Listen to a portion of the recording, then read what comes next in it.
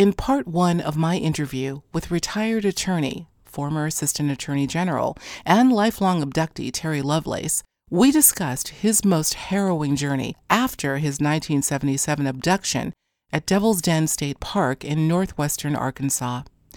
The full hour was taken up with his recounting the details of a full-on interrogation and the disturbing aftermath that haunts him to this day. On today's show, a part two that I knew we would have to do right away, Terry goes further into the events that preceded his 1977 event, including the discovery in 2012 of a device mysteriously placed in his leg, the visit to his home by an odd Asian woman who he recalled from his childhood, and the warning she gave him that shook him to the core. We also discuss his time spent with Luis Elizondo of To the Stars Academy, his take on the recent disclosure by the U.S. Navy about the reality of UFOs, or UAPs, and where he feels we're all headed on this very twisted and important journey here on planet Earth. Terry, I am so delighted you agreed to come back on the show to continue our discussion from last week, where you gave a most heartfelt and emotional recounting of your amazing and perplexing abduction and the interrogation that followed. That's where we spent the majority of our time. You talked about your separation from whom you call Toby, not his real name, and his subsequent passing, very sad passing. This was your friend and military partner whom you had this abduction encounter with. Now, you, of course, spoke at length about how you were viciously interrogated by this military sergeant who you described as a total intimidator and someone who seemed to know at least part of what went down with both of you and Toby during your encounter. Now, you discussed the recurring nightmares over the years that you continue to have to this day as a part of your life, and that's harrowing. But today, I want to pick up on some of these themes. I want to pick up on them. But I want to specifically go back to how you said all of these memories came flooding back to you and why you were here right now, speaking up about what happened to both you and Toby. So if we can, let's go back to 2012 and what you discovered at that time and how that opened the door to all of these memories. What happened to you in 2012? In 2012, I want to make it clear that my decision, I should say our decision, my wife and I have been married all our lives, we made the decision that we weren't going to be public about this. We weren't going to share it with trusted neighbors or friends or our children or anyone. My kids knew, hey, Dad had screaming nightmares once and twice a year, but that was it. And we decided that, it's best because every time we really tried to delve into it and think about it, the nightmares would return. Mm-hmm. So we were conditioned like Pavlov's dog. I mean, we just let it lie. And I woke up and I had what was diagnosed as a Baker's cyst. A Baker's cyst, of course, has nothing to do with baking. It named after a physician named Baker. But it's an inability to place for you to bear weight on your right knee. Your right knee just is painful and collapses. And the syndrome it's fairly common, not real common, but fairly common. And it always resolves on its own without medication in 2 weeks. So they gave me some Tylenol, some crutches, told me to go home. And that was the extent of the Baker's cyst. And I want to get that up first because people confuse the Baker's cyst diagnosis with the foreign material that was found in my body. The two have nothing to do whatsoever. What they did do was they caused the radiographer, the X-ray technician, to take a look at my x-ray and come out with a quizzical look and say, something's not right here. Let's do this again. And we did it again. And she called for the radiologist to come down. And the radiologist came down with an intern. And she brought a handheld black light. And she said that scar tissue will, quote, fluoresce under a black light. And that anytime you breach the integrity of the human skin, you breach that barrier. Anytime you breach that, it's going to leave a scar. It's just not possible to make an incision that deep to bury that object into your leg and have it not leave a scar. And there is no scar. And he was clearly confounded. And I'm like, Doc, let me ask you, how often is it that you see a foreign object buried 1.5 inches deep in a human knee without there being a corresponding scar? Mm-hmm. And he slumped back in his chair and rubbed his chin, and he said, never. Said, I've been doing this for 23 years. I have never seen this happen before.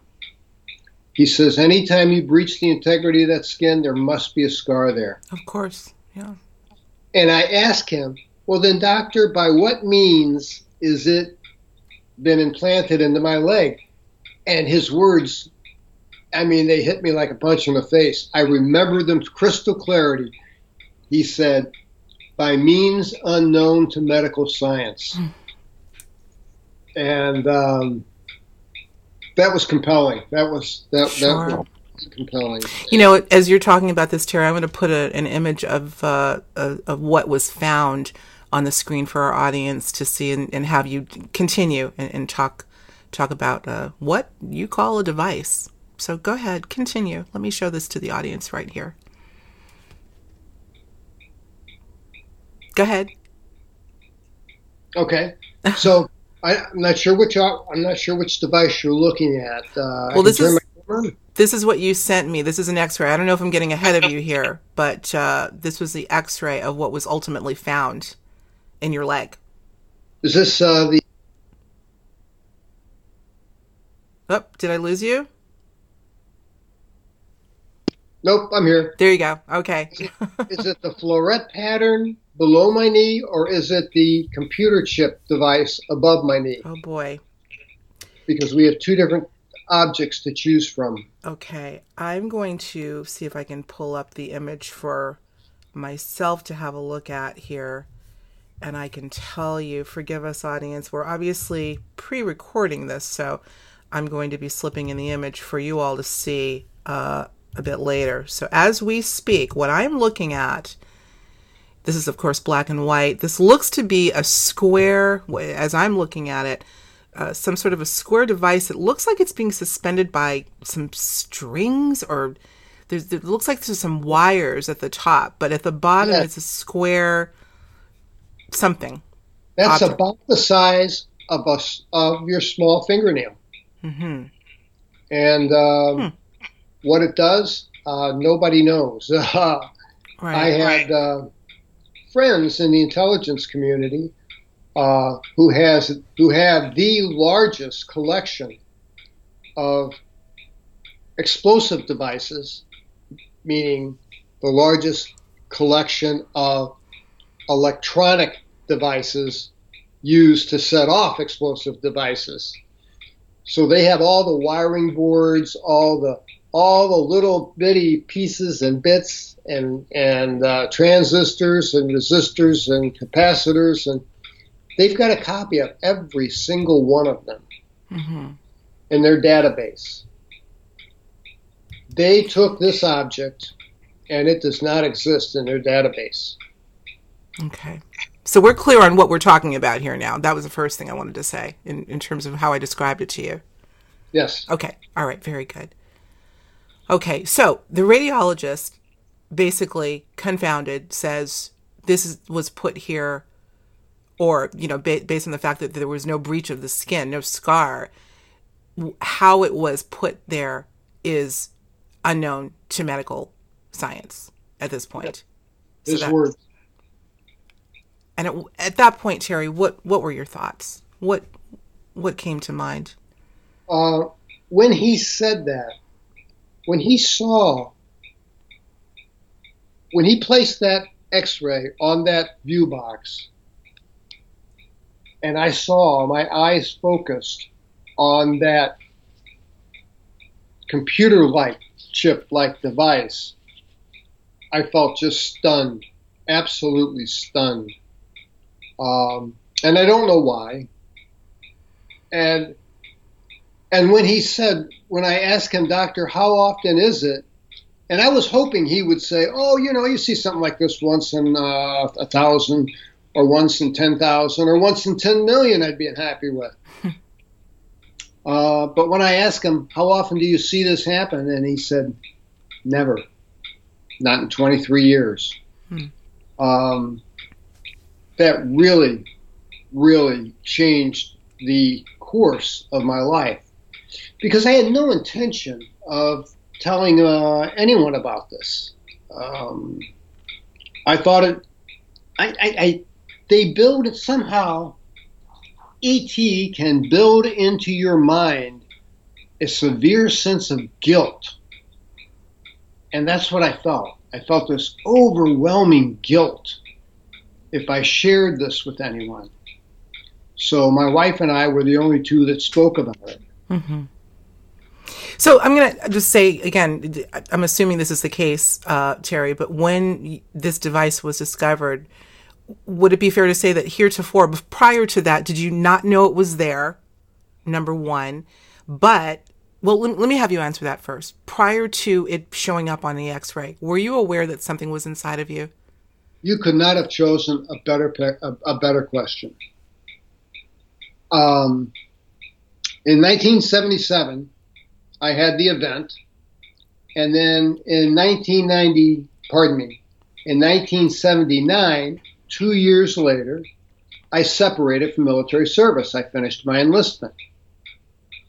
And I found that, I didn't have the rigors of military life like I had, benign and as, low intensity as they are, at least in the Air Force. I found myself gaining weight. So to control my weight, I started running. And this is interesting to think about.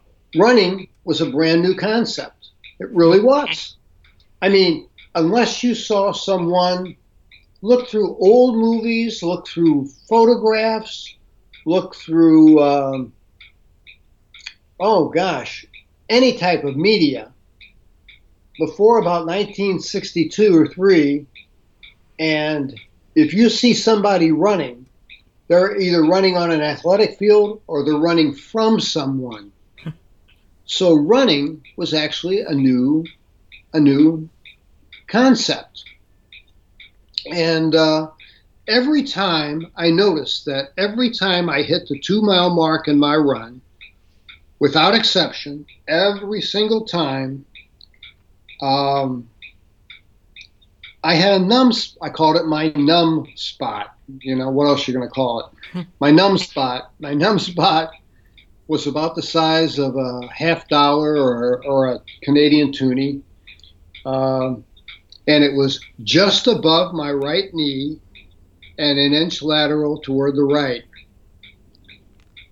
And I saw that X-ray, and it stunned me, because I knew for 40 years I've been running with this numb spot, which my doctor assured me was, it's probably a systemic reaction of some kind. I wouldn't worry about it. So I didn't worry about it. But boy, when I saw that X-ray, it all just hit home. Mm-hmm. Okay. And the thought that these things put their hands on me really, really impacted me in a major way. Mm. So that brings me to my next question, which I think you just answered, and that is, once the device was discovered or showed up on X-ray, you knew what it was related to, without a shadow of a doubt, right? Without a shadow of a doubt. Okay. Okay.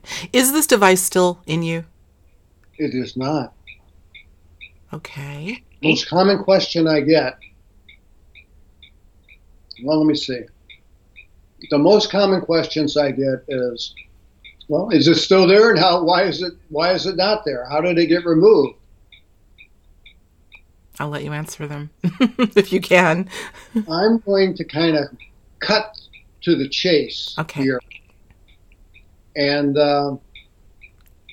my first thought when I saw that X-ray was, I want this thing out of my leg now, today. And I talked to my doctor, and my doctor said, well, I'll get you hooked up with a surgeon. Surgeon's like, hey, that's pretty cool looking. I've never seen anything like that. Yeah, let's get that out of you. He says, we'll set you up with a surgical appointment through the clinic. And he says, we'll get it done for you as quick as we can. And I laid out some ground rules. And they were that I wanted someone who happened to be a nurse and a friend of mine who knew how to follow surgical procedure, to be there in person and establish a chain of custody so that there could be no accusations of swapping specimens. I wanted to make sure that the validity of whatever they took out of my leg was preserved. And I got that all approved. And the doc said, okay, all you need now is your cardiac clearance letter. Mm-hmm. And I went to the doctor, and I'd had I'd had a heart attack in 2005 and suffered some heart damage from that. And the doc sat down to me and he says, what you have is very much akin to having a shrapnel wound removed that's not bothering you, or having a surgical, a plastic surgery procedure. He says it's what we call in surgery a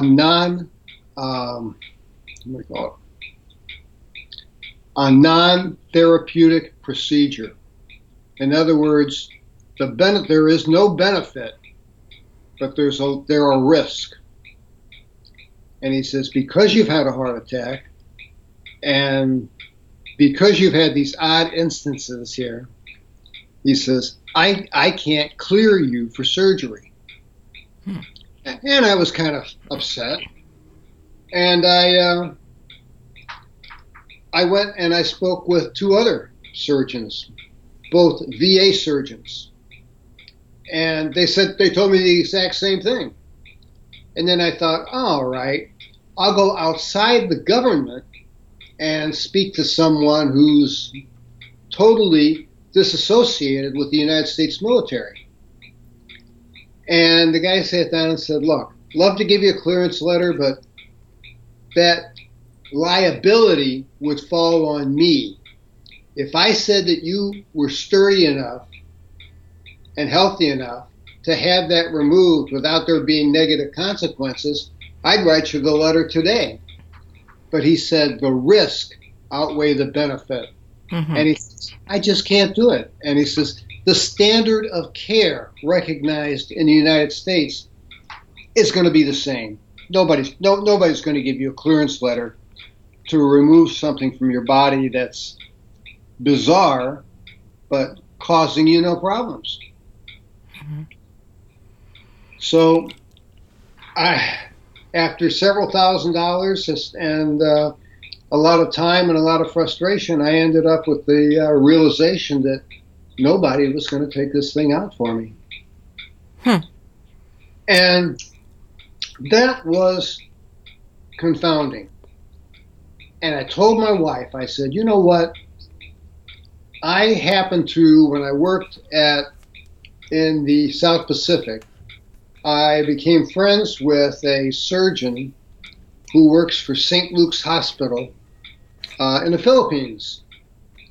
It's a magnificent hospital. I would have any procedure in the world done there. They're definitely there. If we're third world, they're fourth world. They are brilliant. It's an amazing facility. You would think of India as being a third world country, but by God, they are on the leading edge of medicine. Mm-hmm. And I made an appointment through a friend to talk to them about removing the device for me. And that night, I had a dream. Now, stop me if I've told you this already. Nope, keep going. I don't think we've heard this. I certainly haven't. Continue. My wife and I went out and saw a movie. Nothing scary, something benign. Came home, did the usual routine, locked up the house, set the alarm, had a glass of wine, went to bed, put the cat to bed, set the alarm. We're all set to go to sleep, and we're out, boom, like a light. And it seemed no more than I blinked. It didn't even seem like I closed my eyes. It seemed like I blinked. And I found myself sitting bolt upright in my living room chair, stunned, thinking, why am I sitting in my living room chair? And there's an odd electric charge in the air with that that smell that you get in the air after a thunderstorm. It's pleasant. It's kind of ozone-like. Mm-hmm. Mm-hmm. I experienced that. I glanced around. I felt no anxiety, no fear whatsoever. I thought, I'm going to call for Sheila. And then I thought, wait a minute. They got that covered. That's not going to do any good. And I just sat back to see what was going to happen. As I'm scanning the room, and this happens in a matter of seconds, I'm scanning the room, and in the chair seated directly across from me is a petite Asian woman. Okay, now we're getting into the Asian woman. I'm so glad you're segueing into this. Okay, let's do it. Let me be quiet. She's 4 foot tall or less. She is wearing sturdy, thick heels like nurses would wear, but the shoes are black, and they're obviously designed to give her a couple inches of height. She's wearing like a black polyester kind of baggy-legged pants and a black shirt, a black blouse with extremely long fingers, and they're hiding 4 long fingers that peek out through the end. Back up for a second. She had 4 long fingers, you're saying? That's what I could see. And hiding, repeat that again, Terry. I'm trying to picture this. Hiding? Yes. She was, well, first of all, she was seated. You have to imagine her posture. She's seated in a non-threatening posture with, I think, one hand on her lap and one hand on the side of the chair. And I could see that where her wrists were, her wrist meant that her fingers were longer than human fingers, if that makes sense. Mm-hmm. I could see the first 2 joints, and they were very long, and each joint of her finger appeared to be maybe 2 inches long. I didn't see any nail polish or any kind of cosmetics. I didn't see any jewelry of any kind. Just that red scarf around her neck to hide the thinness of her neck. But this blouse was intentionally bought too long to hide her, or maybe it was specially made to hide her four long fingers and help, or hide or disguise them, make them less apparent unless you really, really steady her. I call her, in the book, I call her Betty. And the reason I call her Betty is because she had a bulbous back to her head and a standard commercial cheap wig, all in black, sat askew on top of her head, and it looked all the world like Betty Rubble. And it amused me. Again, I had no fear whatsoever,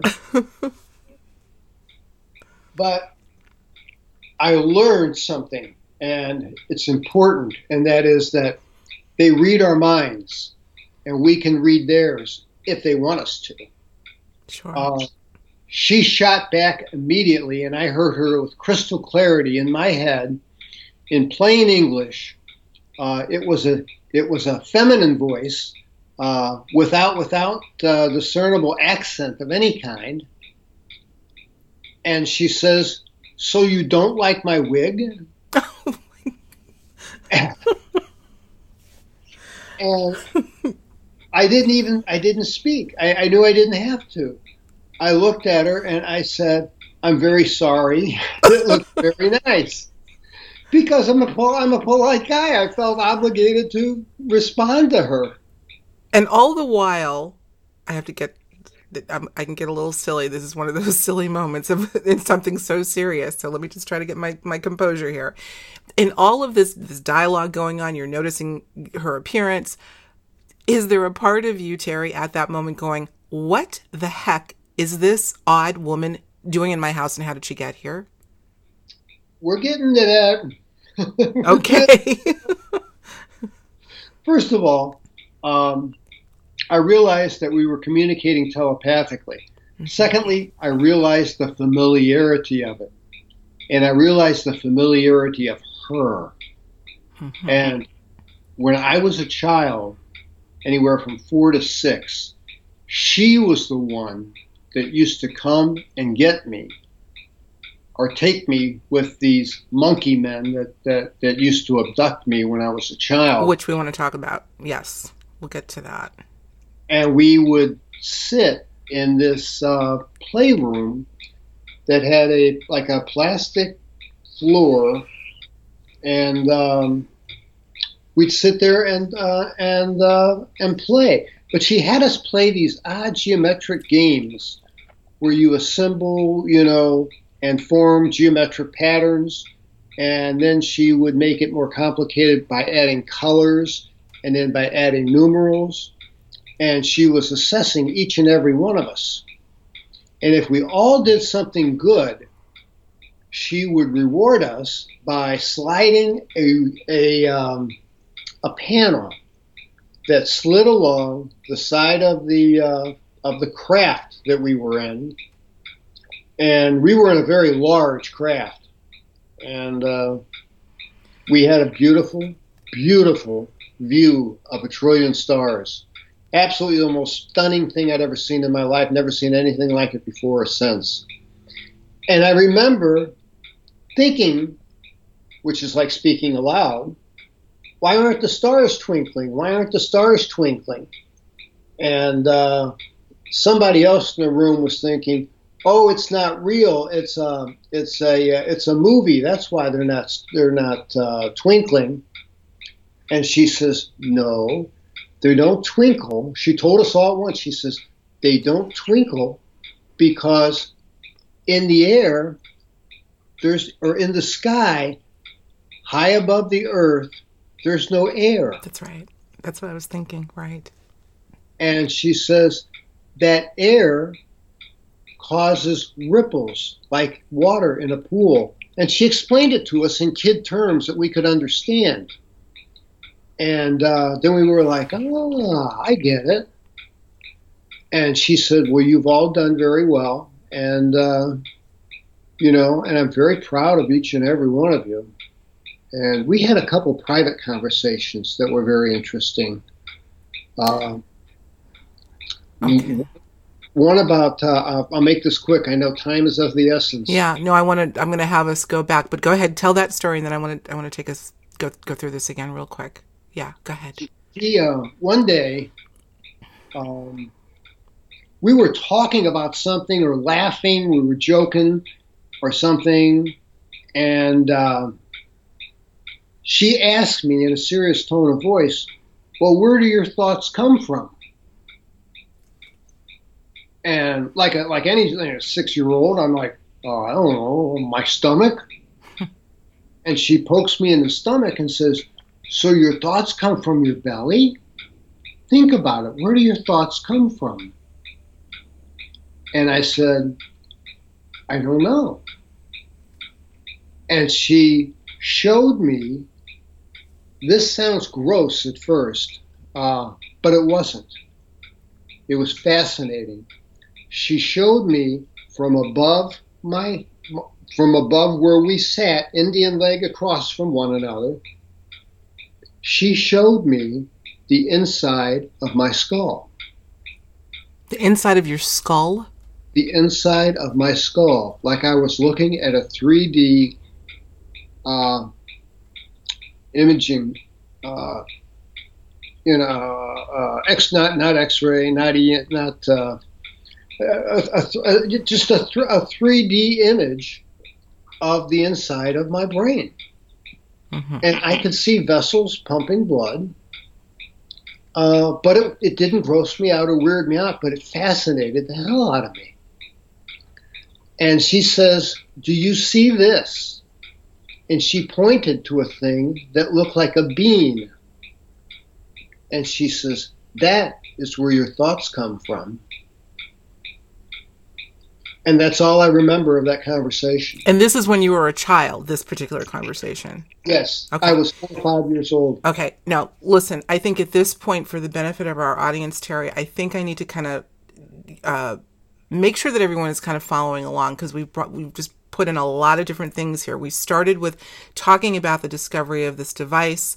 My question for you is the device still there? This prompted you to talk about the Asian woman, which I wanted to get to because I was somewhat familiar with this story.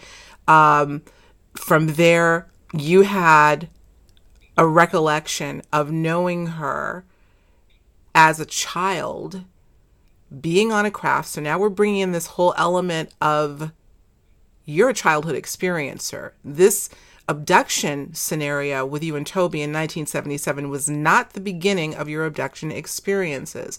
It began as a child.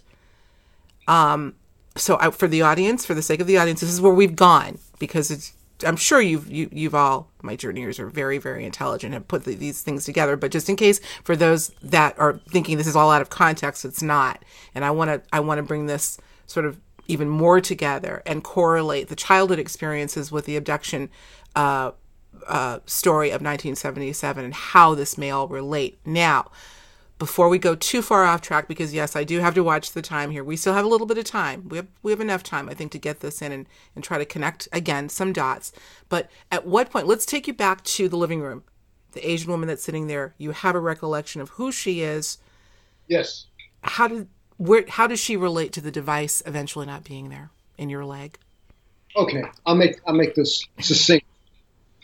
The woman I called Sue, and the reason that I called her Sue back when I was a tiny child was there was an Asian woman in our neighborhood we all called Sue, and she was very kind to us, and she was about her age. She appeared to be a 40-year-old. 40 is old whenever you're 6. She appeared to be a 40-year-old Asian woman. And the next time I saw her, she had not aged a day. But I'll get into that. So I referred to her as Sue. And this is different than Betty now, right? Just so we can be clear. Betty and Sue are one and the same. Okay. and that was a revelation that I made in 2017. She had on oversized sunglasses as she sat in my living room. And one of the first few things I said was, my God, I wish she'd remove those glasses. And on command, like on cue, she reached up, removed them, and smiled at me. What did her eyes? I'm sorry, go ahead. I knew that that was the same person. And she had not aged a day.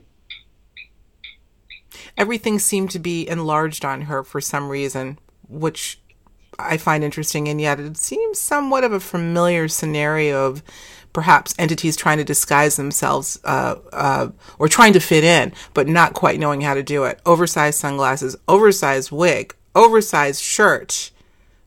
Yeah, and if this woman were to walk through the downtown streets of, Hong Kong, New York, Dallas, San Francisco, I doubt she'd draw a second look. I really do. Mm-hmm. Well, there's a lot of odd people in those big cities. So nothing really shocks anyone anymore. But nonetheless, okay, Terry, let's get back to the device. Yes. Give me the short sheet, man. What happened with the device, and how does she have something to do with that? She warned me not to speak about the device, that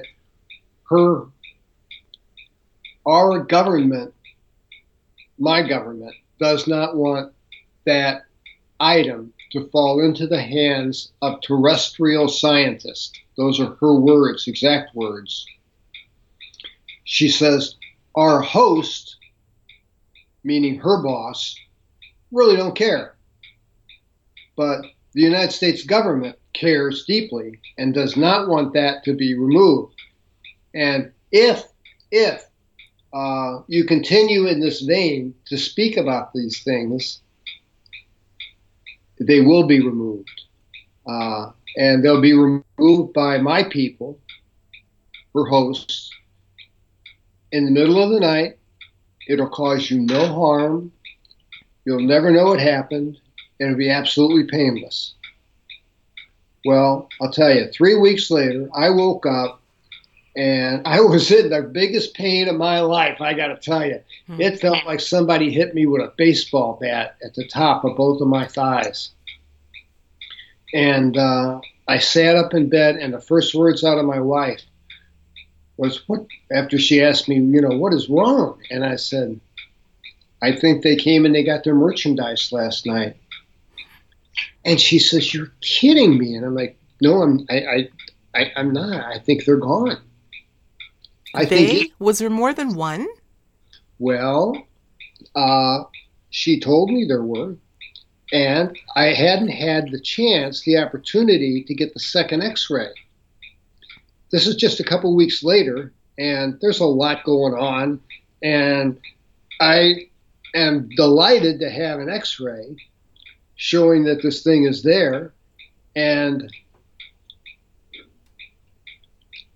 I went and I told you how I sought out an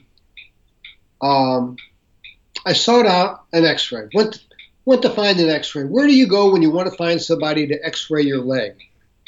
Well, you don't do it on your own. It takes a doctor's slip, a doctor's prescription, if you will. So I spent two really frustrating days going to doctor's offices, clinics, sitting in waiting rooms, waiting. And finally I went to this chiropractor's office, and I thought, you know what? Who looks at 100 x-rays a week? A chiropractor, right? If there's anything out of place, he's going to see it. Mm-hmm. So I made a photocopy of the x-rays showing the objects above and the objects below my knee, and I put them in a manila folder, and I took them with me, and I didn't have an appointment, and it was a Saturday, and I sat for an hour and a half, and he says, sorry to keep you waiting, step into my office, where do you hurt? And I sat on the edge of his bed, and I said, well, doctor, I really don't have traditional, neuropathic pain or pain associated with a back injury. what I have is what feels like blunt force trauma to my upper legs. And he said, okay.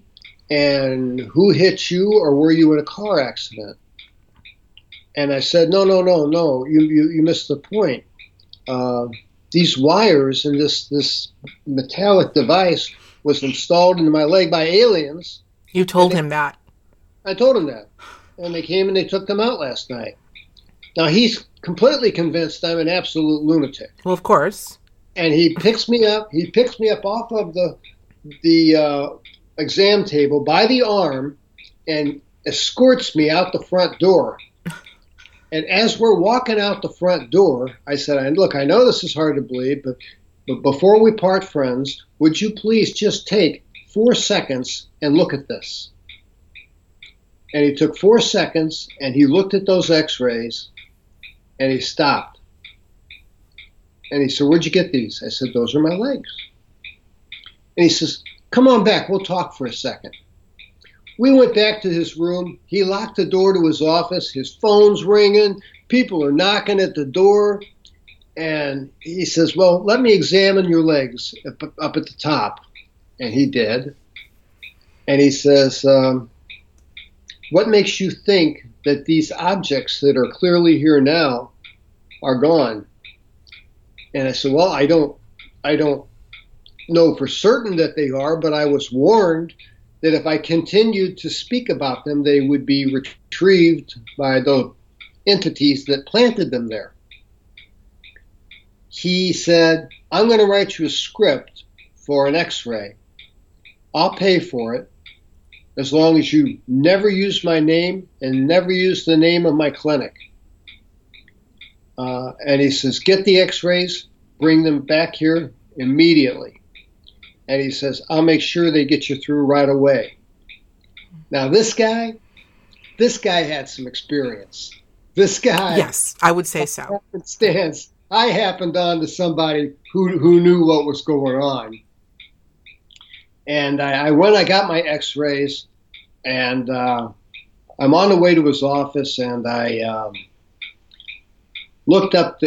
held him up to the window of the car, and you could see clearly that the computer chip was gone, no longer there. Oh, really? Okay. Really, and I have all of the original X-rays, and the images below my knee that showed the floral pattern-like device. Those are all still there. Now, you didn't send that to me. Do you have something that you can send that I can slip into the show and show our audience? Sure, I sure can. Okay, when you have a chance, when we get off the air, we can do that because I'd like for them to see that. I'd like to see that myself.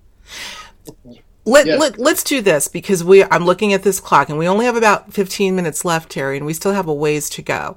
So and again, my apologies to you and my apologies to the audience because the biggest challenge in the world is when you're trying to tell a story of such depth and shove it within a designated period of time, which we know full well we can't do, and give it the time that it deserves. But I want to still try. What I really want people to do, obviously, is go out and get Incident at Devil's Den so you can get the full story. This is, I would call this more than a teaser, but the perfect, enough to whet your appetite to really know this full story. But in the interest of time, Terry, I want to keep this moving along a bit. Now, because every single aspect of your story, the discovery of the device, the Asian woman, connects to childhood experiences that we still have not really gotten into, and I do want to touch on it, to this chiropractor who obviously, this struck a chord, to say the least. Who is this person? Where do we go here? Let's go back to this Asian woman for a moment. Something's telling me to stay on that. And the reason why I want to bring that up, you and I have talked offline about this, the inexplicable appearance of what has been described as a slight in stature woman who looks to be of Asian descent, showing up in not just your story and your encounter, But when I heard this, the hairs on my arm went up when I first heard this part of your story, because I personally know someone. I'm not going to go into their story, but it has similar features. Inexplicable, very, very strange experience in a park. A small Asian woman shows up, disappears right in front of his face. The story has all the makings of the same elements of strangeness. And when you and I spoke about a week or so ago offline, you had said that you have heard of this same persona showing up in these sorts of things with other people, right? Is this some sort of an archetype we're talking about here? Is this an archetype, a screen memory, both? What are we talking about? The back of my book leaves an address and says, if you've had a weird experience, I'm not a doctor, I'm not a therapist, but if you'd like to share, call me. I have dozens of people who describe this woman, but not only described her physical appearances in my book, but her gait, her smile, all these things that were unique to her. And she has more than one black wig. And there are either many of her, maybe as clones, or there is surely one, and she gets around. And I wish I knew her real, true agenda. God, I wish I knew that. I'm sure I do too, and I'm sure everyone that seems to have encountered her or someone that fits that description is wanting to know, what is this? We can get into the psychology of, or the psyche and how the psyche creates. The first term that came to mind, Terry, when I heard of this woman and then compared it to the story that I had personally been told, was an archetype. Some sort of image that comes out in not necessarily the collective, but certainly more than one, as this particular persona that seems to be wise and certainly very cryptic and mysterious, that could be a mask for something or someone else that represents a larger entity or maybe multiple entities. Didn't you tell me, or not me, but perhaps it was the interview with Carrie Cassidy that I had heard, that I'm going to again link to this episode, that she said something to you at some point that was incredibly jarring, and I can't recall what it is. It was really just kind of a watershed moment, really heavy. Do you know what I'm talking about? I know exactly what you're talking about. If you could maybe tell us what that is. Sure. It's 5 short words. She was talking about how dangerous it is because I know things, but I can't discern, and that was her word, I can't discern what's important from what's just benign and of not of any importance. And she said that if you continue to speak openly, your government will kill you. When was this that she told you this? How long ago was this? This would have been October, I forget the exact date, 3rd week in October 2017, 3 weeks before I had the x-ray removed. Okay. Or pardon me. The foreign object removed from my body, the computer chip removed. Mm-hmm. She said it with a serious tone to her voice, and it frightened me. Well, of course. And it made me want to assemble all this and burn it. I had another experience, so I have to briefly tell you about. Okay, briefly. Briefly, very briefly, I promise. 5 months previously, I got up in the middle of the night. I never sleepwalk. I got up in the middle of the night. I took my files and my little DVDs, the disc. I took all of this material, along with some irreplaceable images, took them into my backyard, put them in my barbecue grill, sprayed them down with barbecue with lighter fluid, and threw a match in with a stack of newspaper on top just to make sure. And stood out there in the middle of the night and burned these documents. And I have no memory of this whatsoever. My neighbor, Ray, comes on and says, "Hey, man, it's a little late for a barbecue, don't you think?" Mm-hmm. And he says, all I did was smile and wave. And what time was it again? About 3 a.m. 3 a.m. Hmm. Came back to bed that night, woke up in the morning. My wife's like, why do you smell like burnt newspaper? And I'm like, I don't know, because really I didn't know. All I can say is my wife, God bless her, was prudent enough we have several computers, to periodically back up everything that I was doing secretly. And had she not done that, I would have lost 2 years worth of work, and probably not felt like returning to it. But she salvaged the entire project, because without her, it'd been gone. This project is the book, correct? Is now the book. It's the book. Okay, culminated into the book. I see. Okay. Oh boy, man. Okay. I'm going to cut to this. Thank you for sharing yet another element to this multifaceted drama that's still unfolding. And I'm going to see if I can get this in a couple of things. We're going to have to forfeit talking more about your childhood experiences. This obviously won't be the last time you're on this show. I think you know that at this point.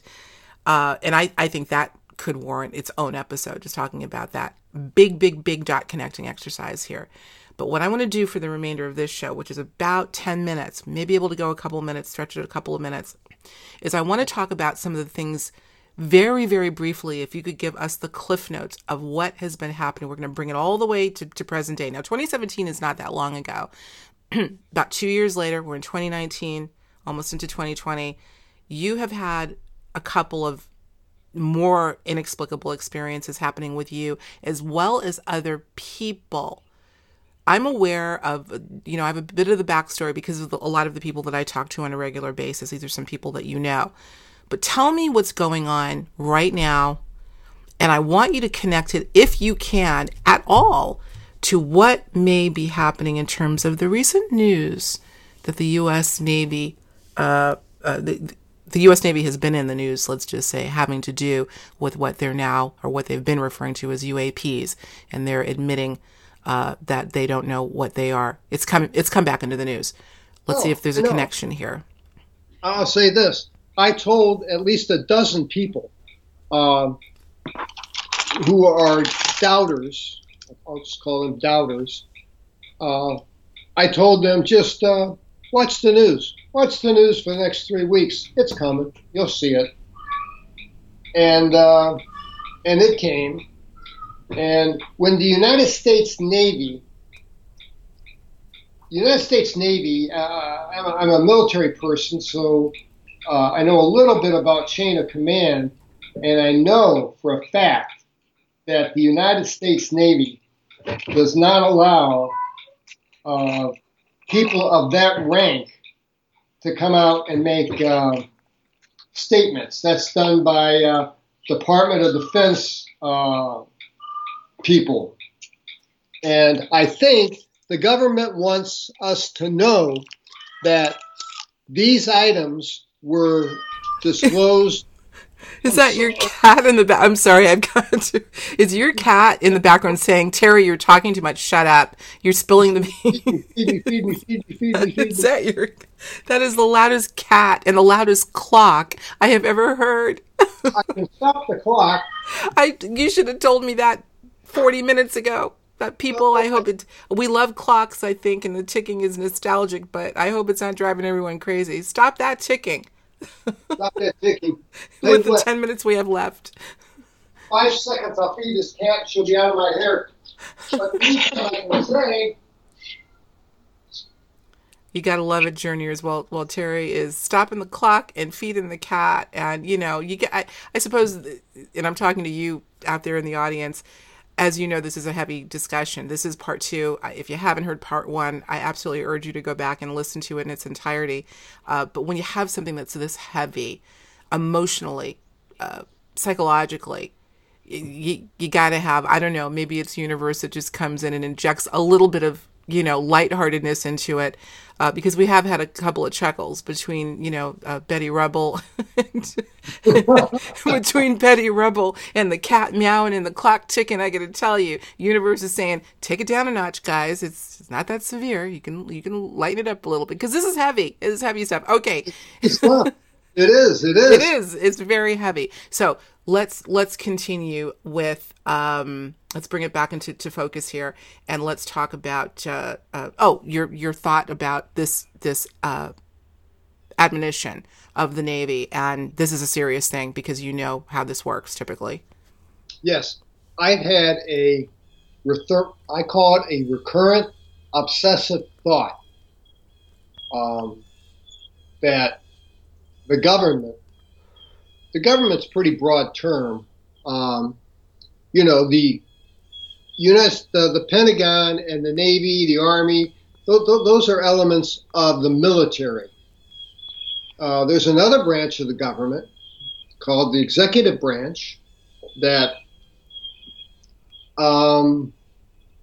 needs to be the ones to come forward and say, these things are real, and we don't know what they are. And I think that's the actual case. I really do. I don't think that it's some secret project. I don't think they have a damn clue. Mm-hmm. They are absolutely as confounded as we are. I think that we are defenseless, that if they wanted to annihilate us, we would be carbon tomorrow. And I think that they have ascended, the ladder of evolution. I know there's some of you that don't believe in evolution. I'm a firm believer myself, but just think of it as the passage of time if you don't believe in evolution. Over the passage of time, we grow and learn more as human beings. And they've been around longer than we've been around. And for that fact, they know way more than we know. And I think they have taken an arm's length approach to us. They don't want to get too close to us. They don't want to be put into a position of having to decide, do we side with the West? Do we side with the East? I had I'll call it a vision, because I'd never had one before. And I had it on the trip that I made to South Dakota. And I had it about 3 o'clock in the morning outside a teepee in this beautiful wilderness. And it said that, and when I say it said, could have just been a thought crossed my mind, but it was unusual. And the gist of the story is this, that when you learn to think globally instead of regionally, you as a species can ascend as one, you can ascend as one species, not a fractured parts of humanity.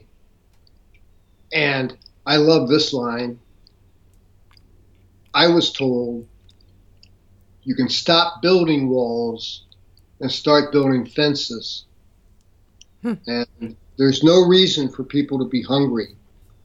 There's no reason for people to be, it was just a very typical, positive,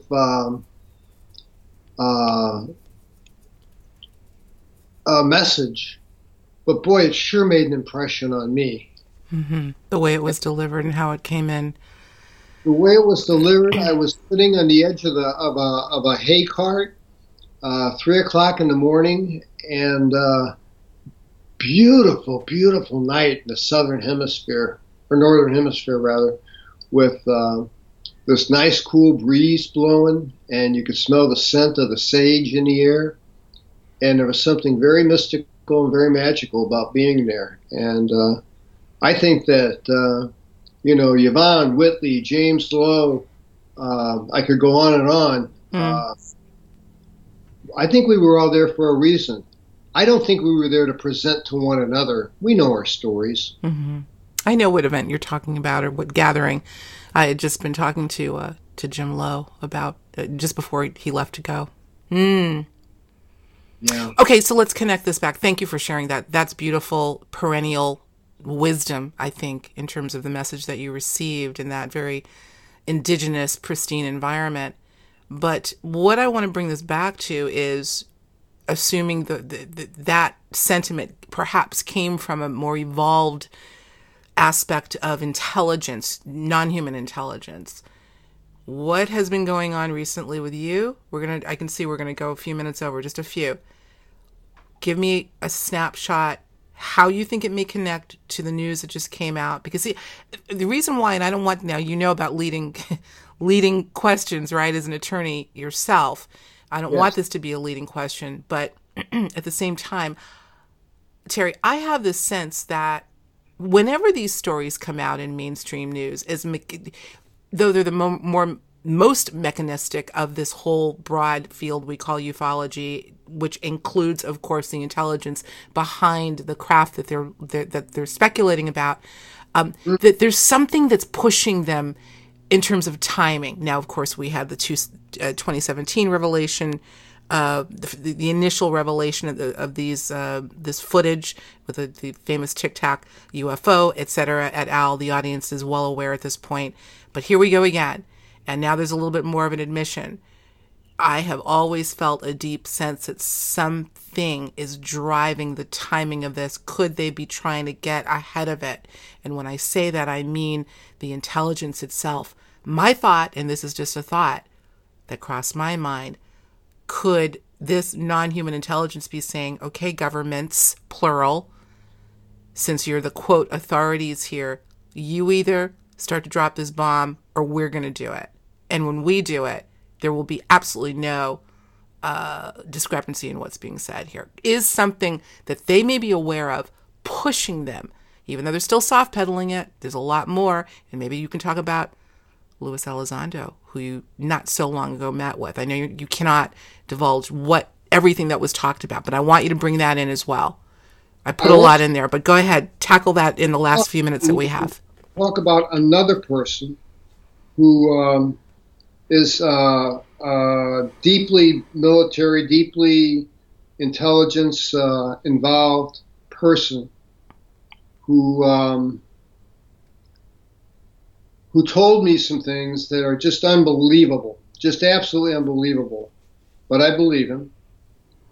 And there are certain things that he can show me physical evidence-wise, certain things he can tell me that validate his story. So this man is telling the truth. I have no doubt of that. And I'm very doubtful. I don't believe every story that crosses my mind that the planet Mars, once upon a time, was in a very similar conundrum that you and I find ourselves in. A division, an inability to join together as one common species, and other problems of the problem that he expressed was the division between the have and the have-nots. And boy, I couldn't agree with that more. You know, we have all these people that have billions, and we have all these people that don't have a place to lay their head to sleep, and that's just wrong.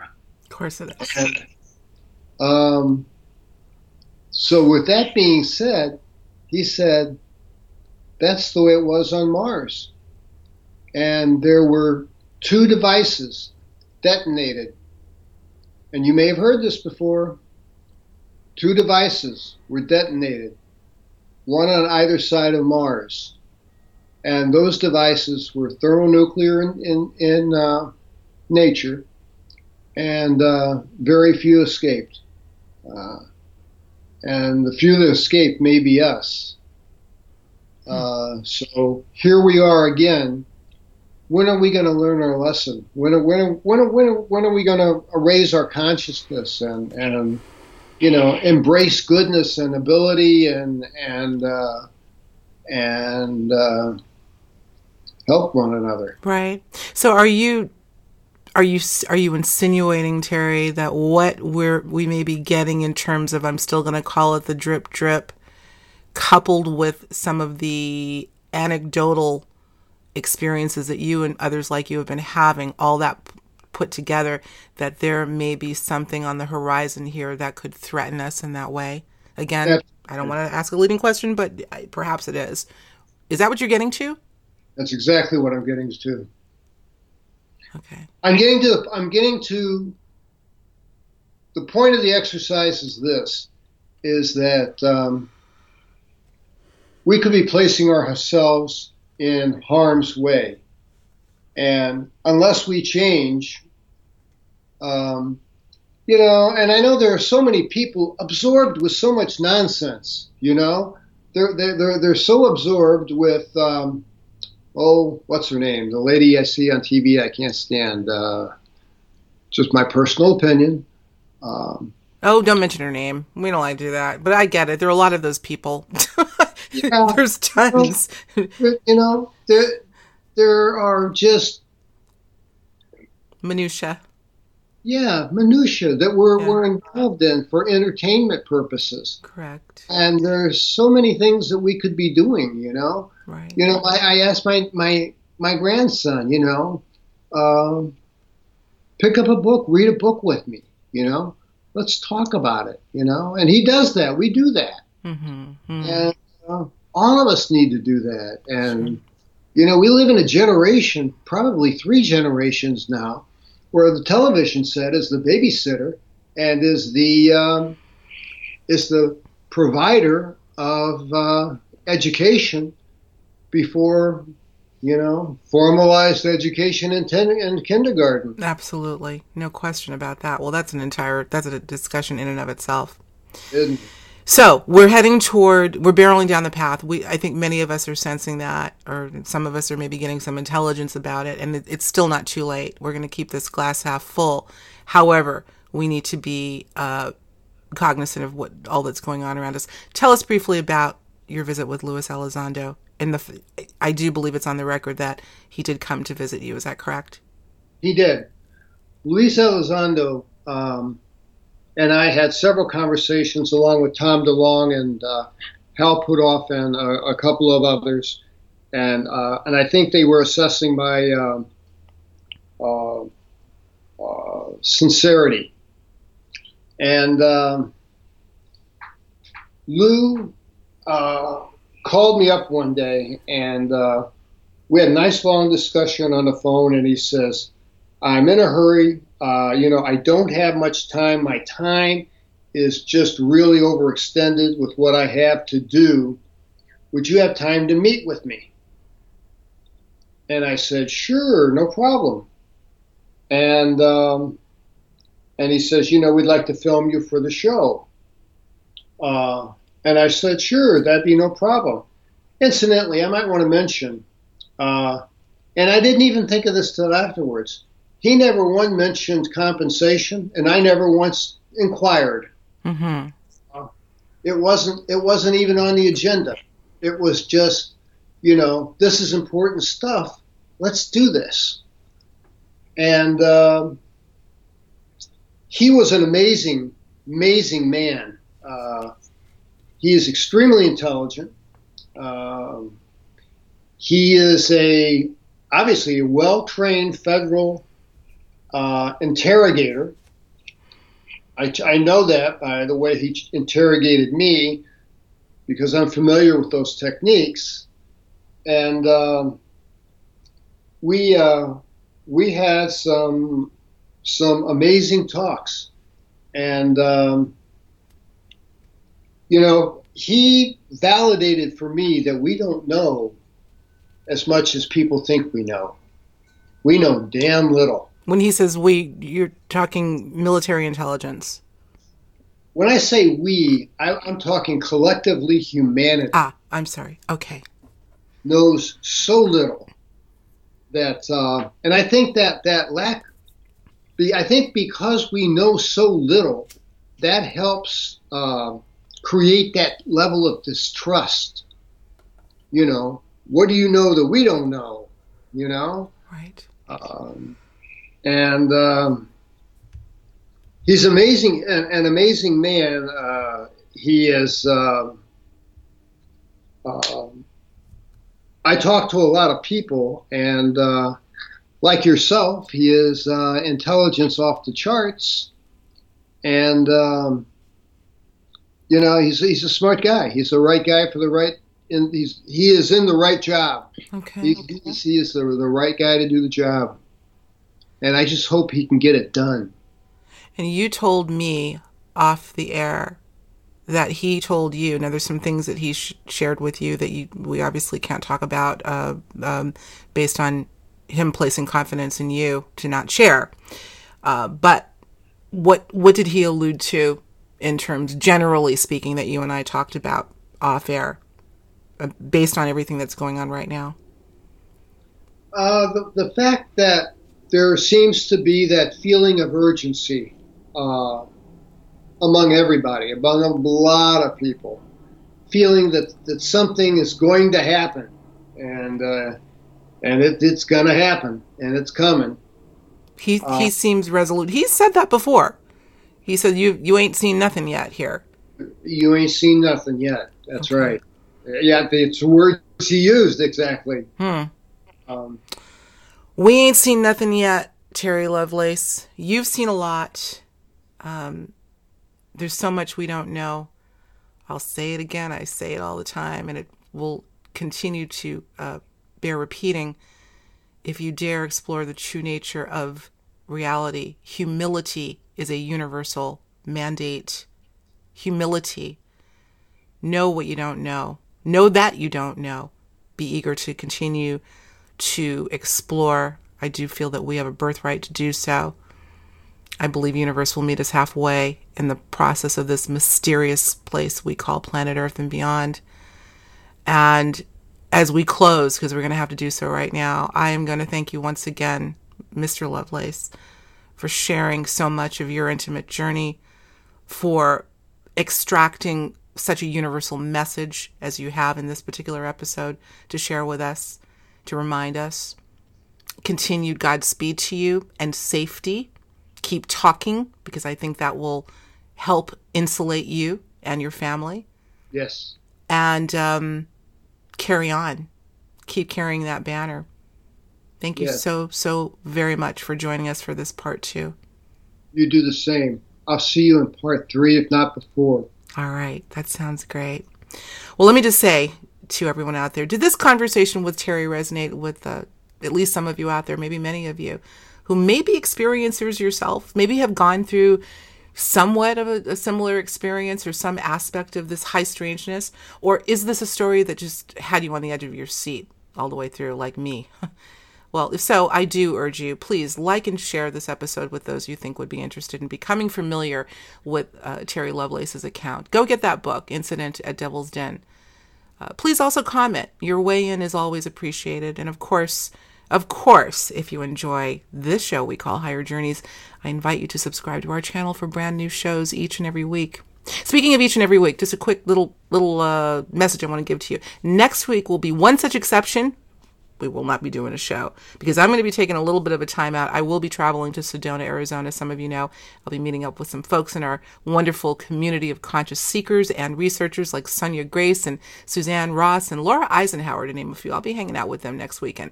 And then I'll be back the following week, October 9th, with one of my favorite guests, Cynthia Sue Larson. She'll be joining us to let us know what's going on in her world of reality shifts. A whole other set of high strangeness, but really interesting stuff. I know this is going to be a treat. So make sure you join us then. And once again, I'm going to say, Terry, don't hang up, but I'm going to say thanks once again. And may the journey continue, the high journey for you. And I'm also going to say thank you to my journeyers. I love you all so much. Thanks for joining us once again. We'll talk to you next time. Take care.